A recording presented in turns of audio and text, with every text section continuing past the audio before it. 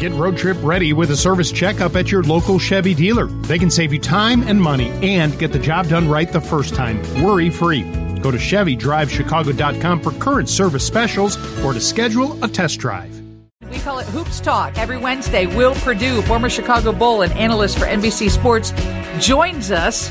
We were talking about the Bulls. Now we're just talking about the playoffs. But we had a little wager going here, Will. Do you share your home with a cat or a dog? Not at the moment. But the reason being is because my wife and I, we live in the West Loop. We rent a little 2-bedroom, 2-bath apartment. And because of our schedules, we just didn't think it was fair and appropriate at this time to have a dog. My wife grew up with a dog all these years. I've always had a dog. We've just purchased a new house, and we are actually changing our backyard so it will be dog-friendly because we will be bringing a dog back into the family. What about a cat? No, don't have a cat either. And it was kind of interesting. I heard your previous commercial, and she said, you said, don't let cats outside. And I was like, wait a minute. You and I have a lot in common because I know this is Hoops Talk, but I figured that Andy and I would take over and ask you questions. But what you don't know is that my mom grew up on a farm. And that was my vacation every single summer for 17 years. We got to go to the farm for 2 weeks. And work. For my summer vacation. And, my job was to split wood, pick vegetables, and help my grandfather. He used to raise hay and tobacco and corn, and my job was to help out. Now, I only lasted about 45 minutes before I told Grandpa I was headed back up to the house. But they had no electricity.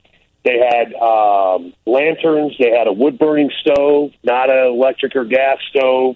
Used to hang all the beef up in the laundry room. It was quite the experience. And the water came from a spring that was a mile away and had a big tube. And then if it ever got clogged, we had to figure out where the clog was. But the reason why I brought that up is because I need to get something straight here.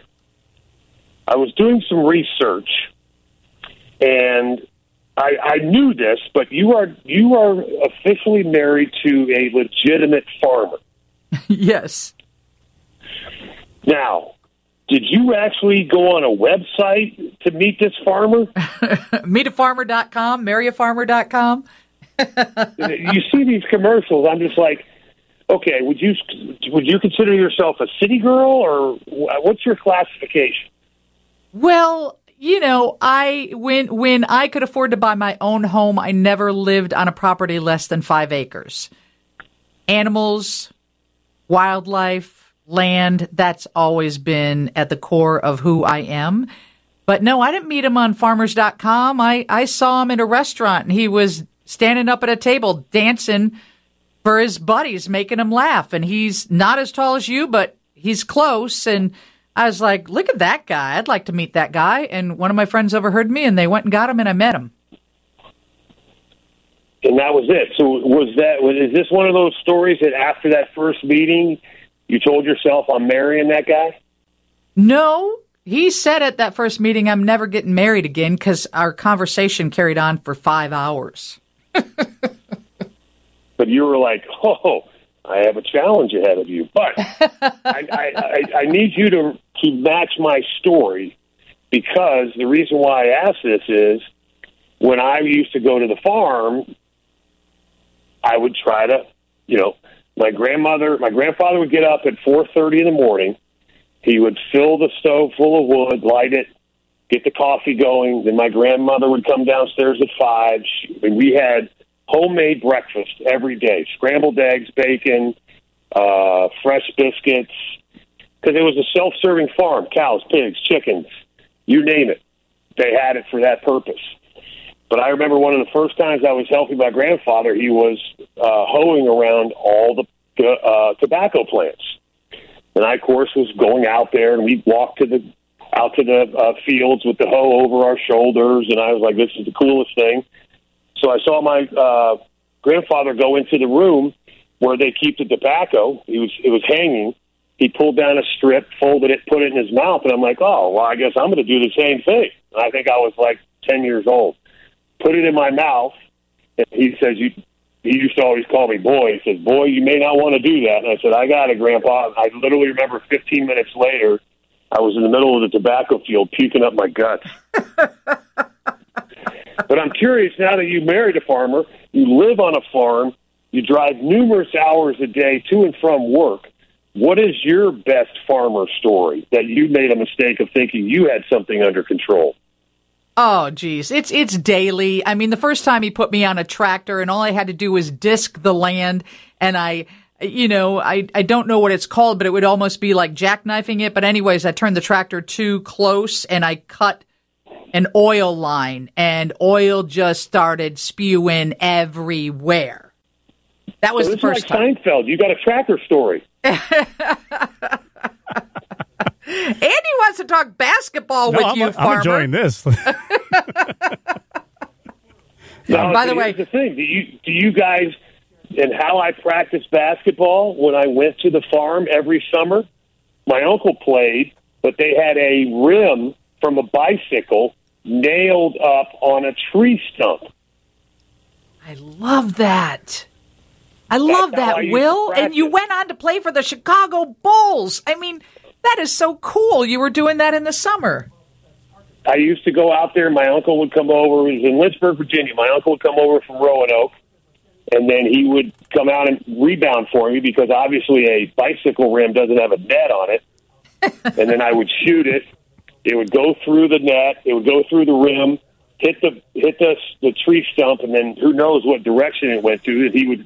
And then we used to have free throw shooting contests, but he used to shoot like Rick Barry, underhand. Oh, that is fantastic. And more times than not, he would beat me. Wow. So everybody in your family as tall as you?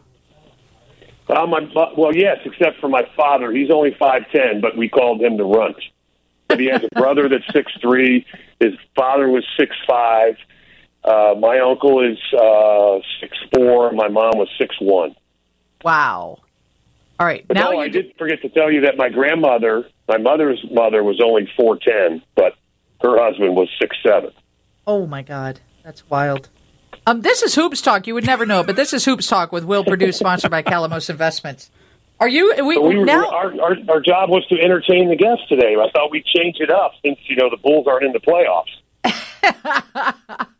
The question is, will they have any chance of being in the playoffs next year?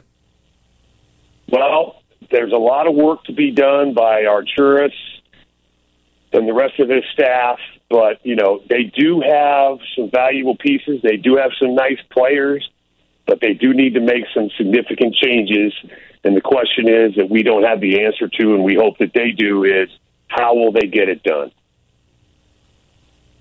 Somebody just said, great conversation with Will. Sorry, Andy, but screw the basketball talk. You can do it later. Like I said, I was enjoying that line of questioning. I was good with it. Hey, but I also remember last week we talked about your pig, Penelope. I'm working on getting a couple appearances, but I've got some people that want to know what will and will you not let your pig do? My pig can do anything she wants. If you can get her, an endorsement fee or an appearance, we're all for it. Okay, we'll see what we can do. We'll continue to work on that. All right. And did you see Air yet? No, I did not, and here's the reason why, real quick.